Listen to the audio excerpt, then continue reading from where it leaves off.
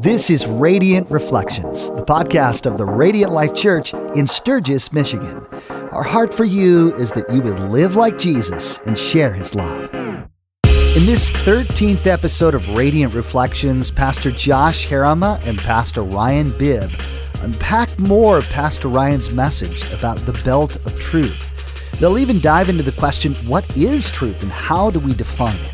We'll learn that it's vitally important that we take our cues about truth directly from the Word of God. Now here's Pastor Ryan and Pastor Josh. Well, good morning. It's Josh Harama here with another episode of Radiant Reflections podcast for Radiant Life Church. This is episode 13, rock and roll, and we are coming to you from our brand new lobby. We're super excited to be in here. We moved into our offices today. It's pretty sweet. I'm here once again with Pastor Ryan Bibb. How you doing, Pastor Ryan Bibb? Doing well. It's nice to be back into our space and new offices, and really excited about this space that we're in now. Yeah, it's pretty sweet. So for those of you that are watching, you're getting just like a little snippet here. But otherwise, you're going to have to come check it out and see it because it's pretty sweet. But we are in a series called SWAT, Spiritual Warfare and Tactics.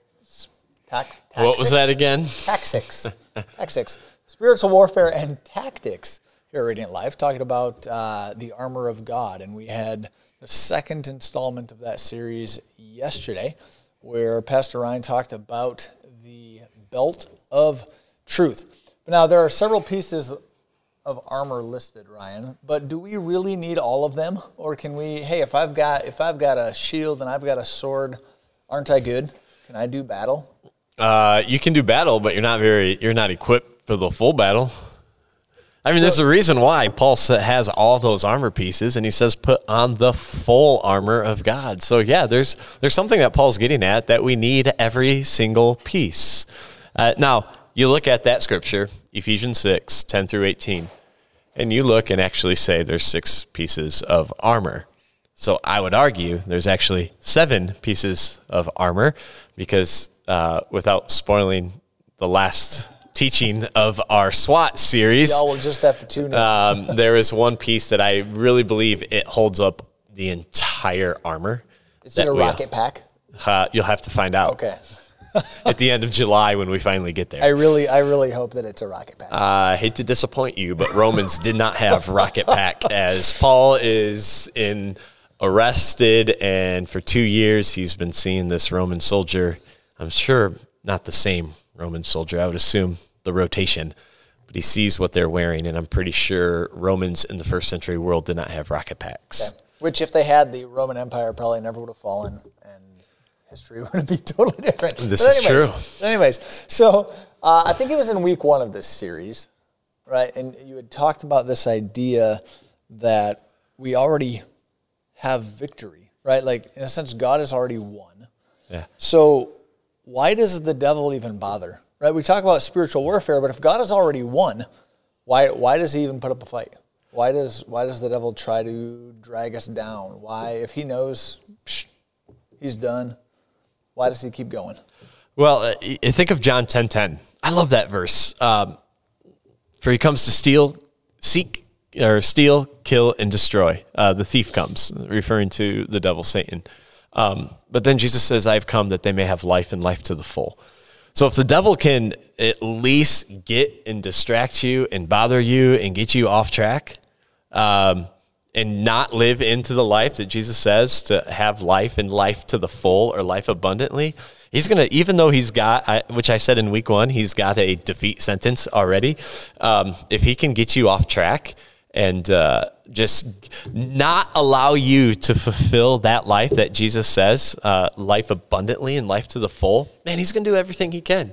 That you don't continue to build God's kingdom, that you don't experience God to the fullness. So he knows he's going to lose. He just wants to take as many people with him as he can.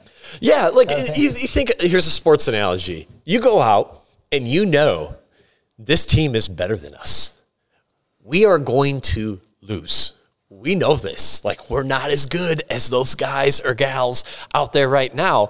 But if I can just try to trip you up, if I can, maybe football analogy, if I can at least get 3 points on the board, dude, that may just be a victory for us just to put 3 points on the board against this team. We know we're going to get crushed.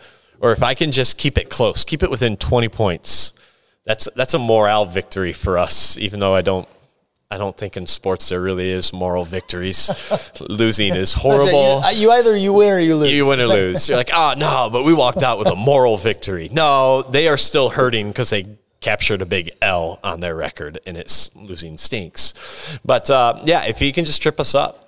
Because, the idea of what Paul's getting at is, listen, there's everyday spiritual battles that we face, and we're to suit up with this armor. And the armor that we're to suit up is for the spiritual battle. But if we only put on certain pieces and not the full armor, man, the devil's going to have a heyday. He's going to know where to attack us and go after us. Trip you up. Don't live into the life that Jesus fully died and paid for you to live in. Don't live into the power of the Holy Spirit in your life. And if the devil can trip you up, he's going to keep bothering you and going after you. So you had stated that, well, the devil is the enemy of God. He's not his equal.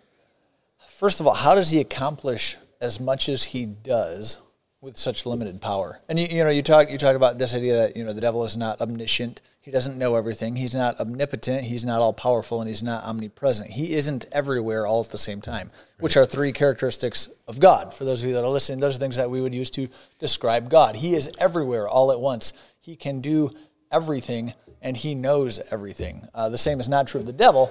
So with such limited power, how is it that he still manages to jack up a whole bunch of people's lives? Well, what you just said is like your basic theology 101 classes in college right there. Those are the three omnis of God, and that the devil is not. You're right. Here's one of the statements that we make. We think the devil's behind every bush, and he's not everywhere. I mean, like you said, he's not omnipresent. He's not everywhere, but God is. But that's why the devil has his own fallen army. He's got those little demonic, what we see in Scripture as demons that are at work in this world, and they are at work against us as well. And I think we talked about it last podcast. Scripture doesn't give us a ton of detail in depth on demons. We know they're there. We know that they're part of, if you will, Satan's army, and part of his plan to derail us, to attack us. And that's what you feel like the devil is everywhere, because he does have an army that is out to seek us and have flaming arrows to shoot at us. Which sounds painful. Hey, it's part of the armor of God, right? Take up the shield, because you have flaming arrows that are coming, and the shield will help extinguish it. And so we have targets on our back, and the devil can use his little demons, little demonic guys. I have no idea what they look like. Again, we talked last time. Maybe Hollywood has gave us a mental picture. Skewed our vision a little bit. Right or wrong, but it's there. So that's why it feels. That's why we're under attack. There are real demons working in this world, and we see it all throughout Scripture. You see it in the New Testament. A lot of healings. Jesus performs exorcisms of literally people who have been, what's the right word?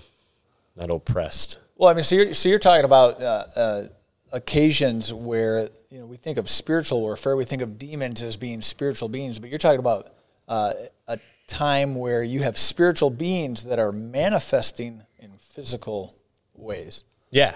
I mean, you have a lot of exorcisms that Jesus performs, a lot of those miracles there, which brings into a question. Can a believer be possessed by a demon? And I would fully answer this question, say absolutely not, because you have the power and authority. You are claimed by Jesus Christ, but you most certainly can have demon oppression in your life. Now, there's a difference between possession and oppression, but absolutely a believer can be oppressed by a demon. And we talked last week. We open doors for the devil to come. He comes either through invitation or invasion, and we open doors, and we can have oppression in our lives as followers of Jesus. But listen, you can walk in victory.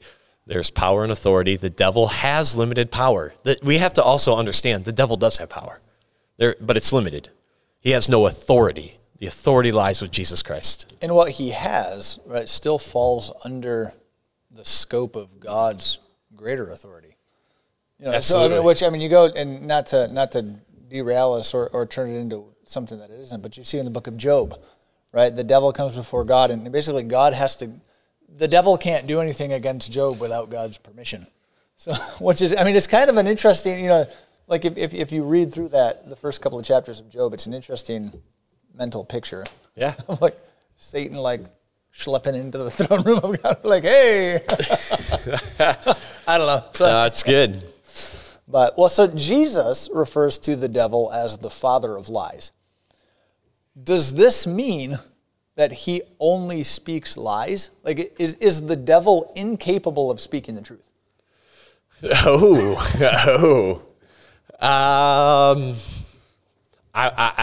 Okay. I didn't know this question was coming. I'm going to say he can only speak lies. Yes, I'm gonna jump on that bandwagon that he can, because that's the way Jesus describes him. Only truth comes from God, and he is by far the complete opposite of who God is and the nature of God. So yes, I think there is a reason why we call him the father of lies and not the father of truth. God's the father of truth. Satan is the father of lies. So yeah, I looked at it this past week. I forgot the scripture the reference off the top of my head. But he comes as an angel of light, right? To trip us up. I think Paul talks about that. It's always questioning the truth. And I mentioned it yesterday. I mentioned it about the idea of he's been doing it since the beginning of time in the Garden of Eden. When Adam and Eve sinned, before they sinned, you have the serpent, and did God really say? Right? It's that dance. And so it's always the questioning of the truth with little deceit and lies. And it's difficult. You threw me for a curveball there, I will say. I did not know that question was coming, but that's a great question. Well, because it's thinking on the spot, right? Because if you go back, right, there's you see the devil is a created being. Right? Yes. The devil is not eternal in the sense that God is eternal, has been without beginning. The devil is a created being, so at some point, right, he would have been a good guy. I use that term maybe loosely, and so at some point he would have been part of God's good creation, and then he made a shift.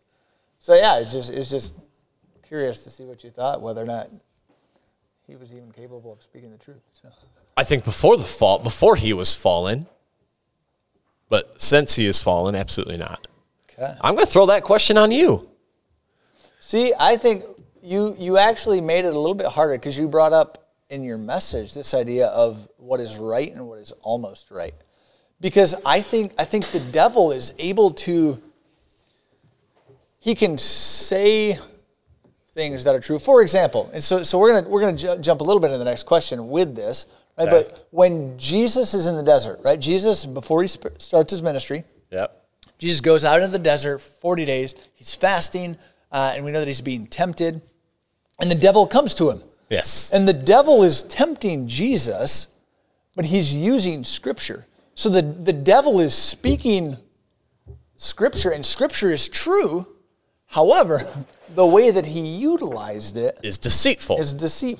So that's where it's kind of a subtle thing, like he's speaking words that are true, but he's kind of wrenching them out of, which is the deceit. That's why I said yesterday, the devil deals in deception, and that's where the fine line is between what's right and what's almost right, and that's where I think, going back to the armor of God, that's why that first piece is the belt. You gotta gird up with the truth of God, so we know when that fine line comes between right and almost right, we're right there and we know the truth. But how do we tease it out, right? I mean, because if the things that the devil throws at us are so subtle, right? Like, I mean, are you saying, like, do we need to have like a Bible professor's level of knowledge on Scripture to be able to say, oh, hey, like, no, this is God's truth, and no, give me something for the person who's listening or the person who's watching.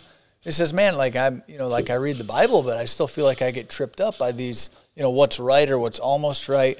Sure. And how do we tease those out? Because it can be so subtle. It can be, and that's why it's scary. I was joking when I said, yes, you have to have a professor's Bible knowledge, by the way. Glad you clarified that. That is not true. But all the seminaries were probably really excited. They're like, we're going to see an increase in enrollment because everyone's going to be coming to sign up for Bible college. And all the rest of us are like, oh, crud. He just said I do have to have professor theology. No, here's why I jokingly said yes on a side note. We talked about this a couple podcasts ago. We're biblically illiterate in our culture today. We just don't know full truth. Let's be honest. And it's interesting. I feel like a lot of our podcasts can go this way. The importance of a quiet time. Getting into God's word daily, every single day. We live in a culture, what I said yesterday, a culture of compromise. And here we are. We live in a culture of busyness, right? It's almost like prideful to be busy. Like I don't have time, right? I'm just busy. I'm doing so many things, and which can be good, but it also can be very, very dangerous and bad. There's a reason why God says, hold on, remember the Sabbath day and keep it holy. Hey, carve out one day of the week. It's just me. Slow down. Cease from working, just be with me. And so there has to be a moment in our own walk with Jesus that we are in his truth every single day. I personally, I take my Bible. I don't want to say I almost never miss a day without getting into God's word. Now that has changed. It's evolved over time with me. I used to not take my Bible on my phone. It was on my phone, but I would not take my Bible with me on vacation. You almost like, oh, it's my vacation. Like it's a vacation from the Bible too. No, I bring my Bible now every vacation. Even when I'm gone, I still have that same morning routine. Even on vacation, I wake up, I have my quiet time, which is I want to encourage those that are watching and listening. It's even greater when you like go read God's word on the beach. It's so enriching. It's just a different environment. We don't get that here in Michigan. I mean, unless you live on like Lake Michigan or something. But to dig your toes in sand and read God's word, it's just rejuvenating. It's incredible. Or to hear ocean therapy and reading God's word, it's awesome. But we need to be in it. We need to be in it. I totally forgot what your question was. But the fine line between right and almost right, you will never know that line if you're not in God's truth. So first and foremost, it has to start right there in our life. But let me push back a little bit, because as we see in this account of Jesus' temptation, right, the devil knows Scripture. The devil does. The devil probably knows Scripture. He knows God's word probably better than a lot of us who are following Jesus know our Scripture. Yeah. So if the devil has a really good grasp of Scripture and an ability to twist it to be an almost right thing, what do we use as a benchmark? Because I might read Scripture, and is the devil capable of twisting those words? Maybe I'm having a quiet time. So the difference, power and authority of the Holy Spirit in your life is the difference maker. Right? The devil knows Scripture. He's sitting there tempting Jesus, but he doesn't have the Holy Spirit living inside of him. Jesus sits there and rebukes him with Scripture, with truth. The difference is, though, we have the power of the Holy Spirit, the presence of God living inside of us, which is the Holy Spirit. We have that to help discern the right and almost right. So we turn to truth, God's word. We turn to the Holy Spirit. Help me discern. I think discernment is a huge key thing. I'm beginning to pray discernment every single day, every morning in my life now. A year ago, I would pray it here and there. It is a daily routine now for me for discernment and wisdom. And we have to do that as well. We have to know that that line is there. We all will acknowledge, whether we follow Jesus or not, there's a line. Truth, not truth, right, almost right. But you have God's truth guiding as our core support. You have the Holy Spirit in your life to convict us of that. But I also think that this is why we need to be in community, where we have each other, other followers of Jesus, brothers and sisters in Christ, to help us also to know that that line of almost right and right. But this is also, you get in community, get surrounded by a group of Jesus followers. Here's the thing, you're going to have to open up, though, too. hey, help me. I've got this decision to make. It seems this or this. Like I'm trying to seek God's word, asking God to reveal through discernment. Maybe God's going to use you guys to speak into me and help me know what is that line. So we have the internal benchmark, if you will, of Holy Spirit.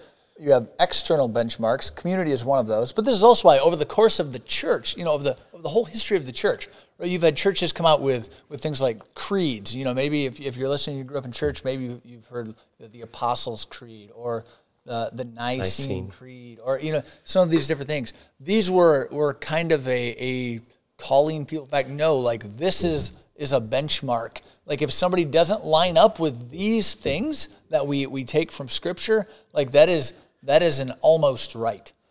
Because over the years of the church and Paul in his letters, he had to deal with a lot of people trying to bring in like almost right things. Some of the things that there was no way they weren't even almost right. They were like, okay, who thought of that one? That was crazy, Gary. Gary, I don't know. I'm sure Gary probably was also not a first century name. Karen? Okay. Or Karen. Gary and Karen. And those that are watching and listening, name Gary or Karen, we're sorry. We have used your name. We don't mean you personally. So no offense. But so there are these external benchmarks as well, because it is really easy for people to read, hey, I'm going to read a passage of Scripture, and they're like, oh, well, hey, this is what this means, and maybe they take it out of context. Maybe my it's graduation season. Okay, I hope I don't totally derail us here, but it drives me bonkers that Jeremiah 29:11 is like this graduation theme verse for people. And if you're out there and you wrote this on a card, I'm kind of picking on you. I really am, right? This is I know the plans I have for you, plans to prosper, da-da-da-da-da. And people are like, oh, I love that. And I always want to tell people when they bring that. And this is where context matters, right? Because you read that and you're like, oh, this is great. God has plans for me to prosper. Read the verse before where he says, before you prosper, you're going to be in exile for 70 years. Yeah. Sorry, that was good. No, I will speak into that real quick, because I know a lot of us that follow Jesus, may have memorized that scripture. We may have it on coffee mugs or in our homes. That was a very specific scripture mentioned to the nation of Israel.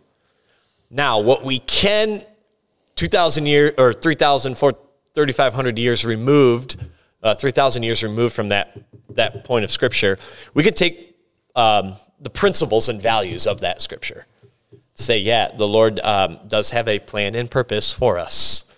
But yes, context matters, because we've taken it out and declared it on our life when that was a specific promise for the nation of Israel. Of understanding what they were headed into. So have your quiet times, but get in community, and make sure you're asking the Holy Spirit for discernment, and then weigh it against some of these things. Again, well, hey, if you read Scripture and you come up with something that says anything other than Jesus is the way, the truth, and the life, you're getting off the path. Here's the key thing that you said was that internal indicator is the Holy Spirit, not your feelings. Yes, you got to be careful about feelings leading you into truth. That is where you have today in the church world, across this globe, where Christians fight over, homosexuality. Feelings lead. This is where a complete division within the church is happening right now. Do we stand by what God's word says, or do we allow our feelings to dictate what we actually believe on that matter? That's just one issue. Be careful to allow your feelings to lead you into truth. Well, this or that should be right. Not should. Truth is God's standard. That's leads into the next question. Truth is God's standard. That's what truth is. It's his word. It's his standard. It's in what I said on Sunday. It's his opinion on any matter, not the way we feel on a matter. We're not God. And feelings come and go, and we're rushed by this and that.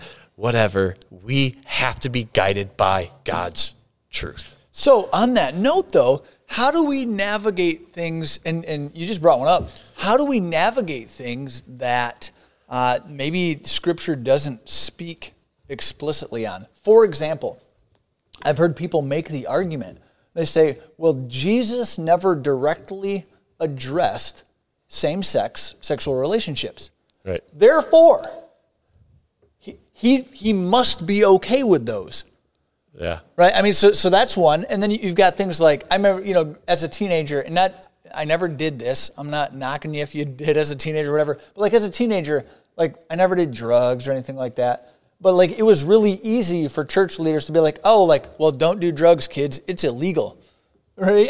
And you can appeal to the legality as kind of your moral guidance because there's not really a verse that says thou shalt not smoke pot. You are 100%. And Jesus never says don't do drugs, but we would all agree drugs are bad. We should not do drugs. So how do we navigate those things that don't have, which actually, spoiler, and I've actually used this in a couple of my messages, Scripture does talk about drugs.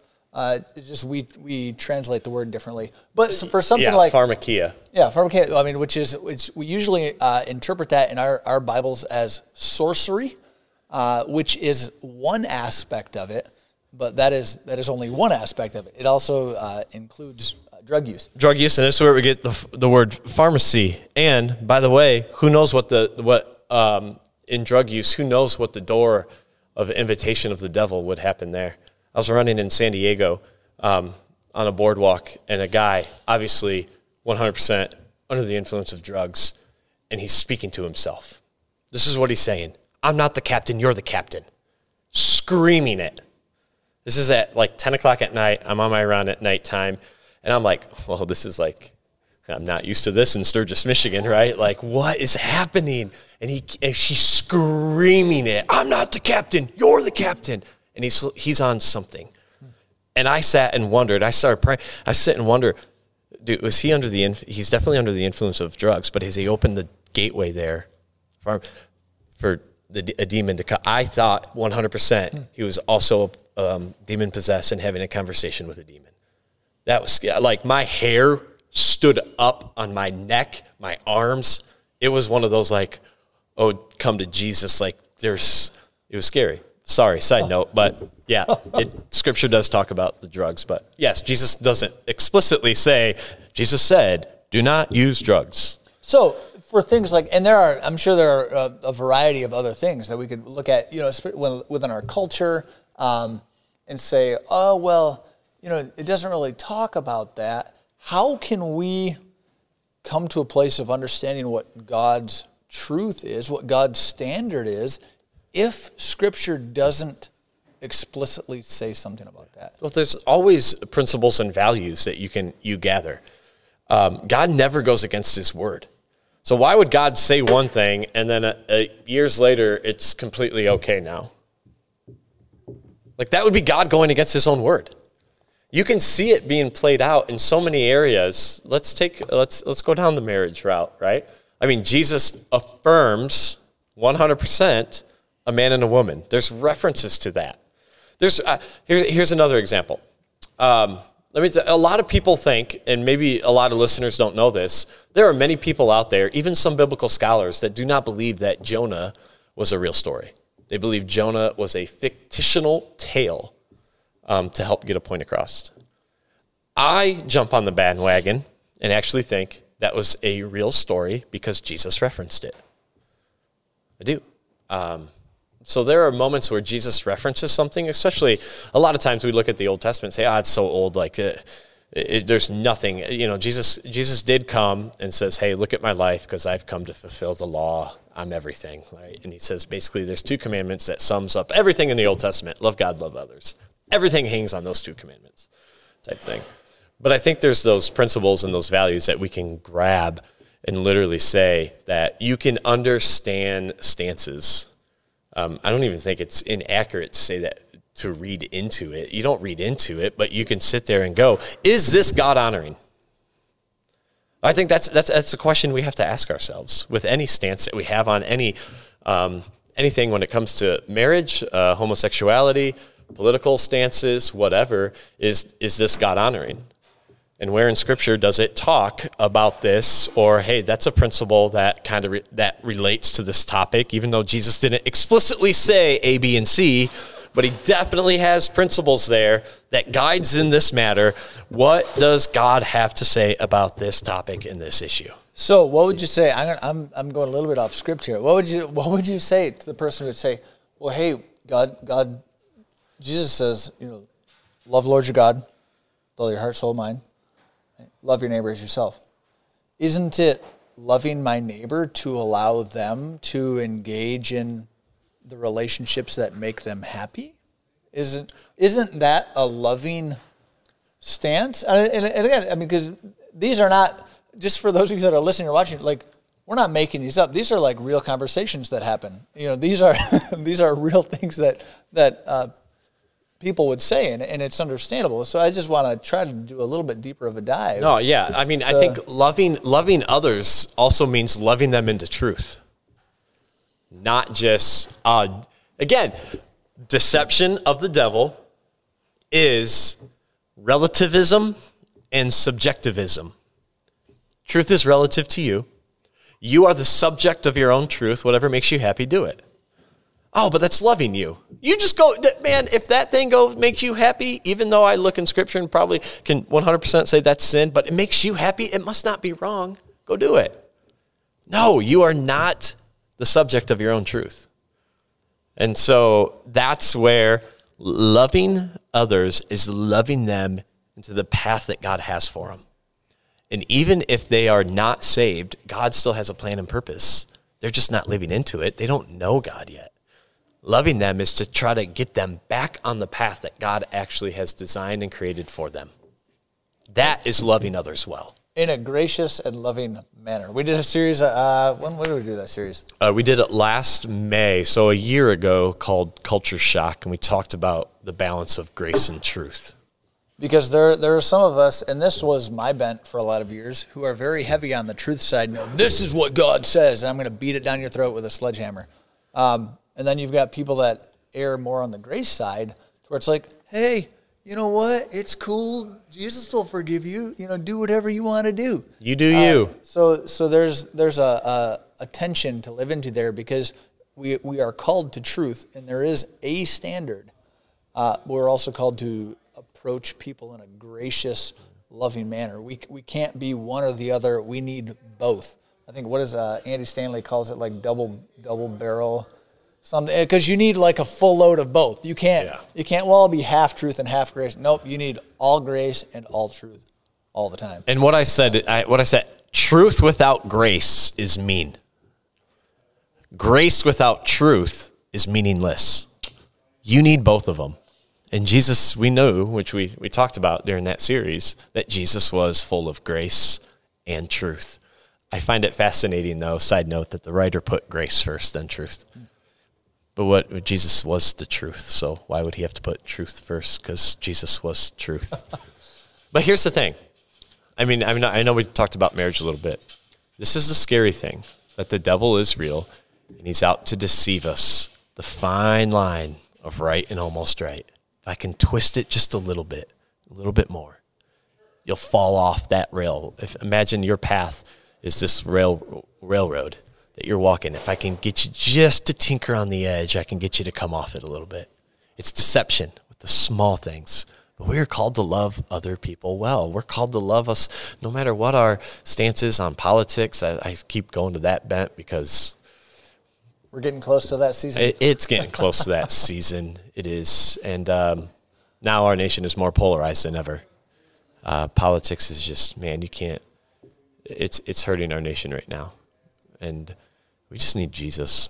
And I think the devil can use anything we open the door for to allow disunity to come within the church and against God's word.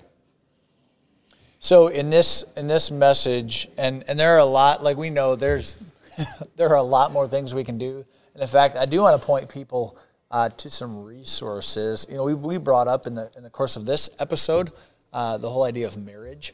And everything that the devil does is a twisting or a taking something that God created that is good and marring it.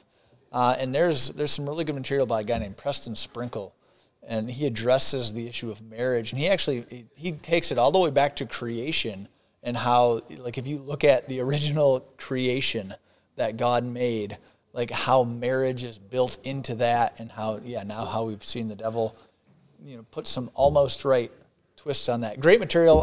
Preston Sprinkle runs an organization called the Center for Faith, Gender, and Sexuality. Yes, you got it right. Brilliant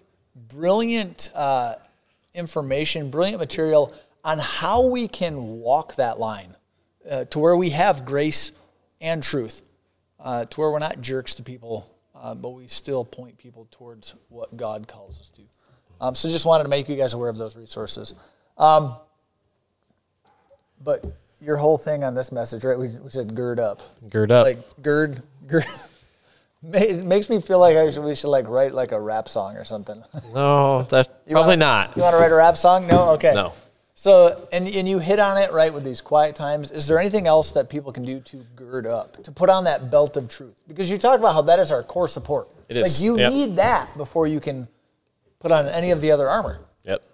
There's a reason it's first. Yeah. Here's just a big encouragement. Coming to church is incredibly awesome, and we should, as followers of Jesus, for larger community purposes, is just one way we could do it. But here's the thing. You have to learn to feed yourself. You have to learn to feed yourself in God's word. Be a self-feeder. Don't just come in on Sunday morning and get God's word and then hold your breath. It's like not taking another breath the rest of the week and waiting till, again, Sunday morning rolls around and you can get into God's word again. We got to start there. It's the foundational piece. It holds the rest of the 70 pounds of armor up. It all begins there, especially in a culture of compromise. We need God's truth, which is his standard. It's his word. It's Jesus Christ being in the center of our lives, and just living out his will and purpose on this earth. Rock and roll. Well, hey, thank you guys for joining us for episode 13 of Radiant Reflections, podcast of Radiant Life Church. If you're a podcast platform or if you're on YouTube, if it allows, we'd love to have you rate, review, subscribe. Give us some feedback. Let us know if there were aspects you wish we had covered about this. You can shoot emails to podcast@theradiantlife.church if you have questions or comments about this episode. But thanks for joining us, Ryan. Always a pleasure. Absolutely. And you guys go out there and be radiant. Thanks for listening to Radiant Reflections, the podcast of the Radiant Life Church in Sturgis, Michigan. We hope today's edition of Radiant Reflections has helped you live like Jesus and share his love with your family, friends, and neighbors. To learn more about the church family this podcast originates from, check out theradiantlife.church. That's theradiantlife.church. Maybe you have some questions after listening today. We'd love to hear from you. Send an email to podcast@theradiantlife.church. That's podcast@theradiantlife.church. Don't forget to subscribe to the Radiant Reflections podcast. When you subscribe, you'll always have the latest content delivered right to your phone from the Radiant Life Church. We'd also be grateful if you could rate and review Radiant Reflections.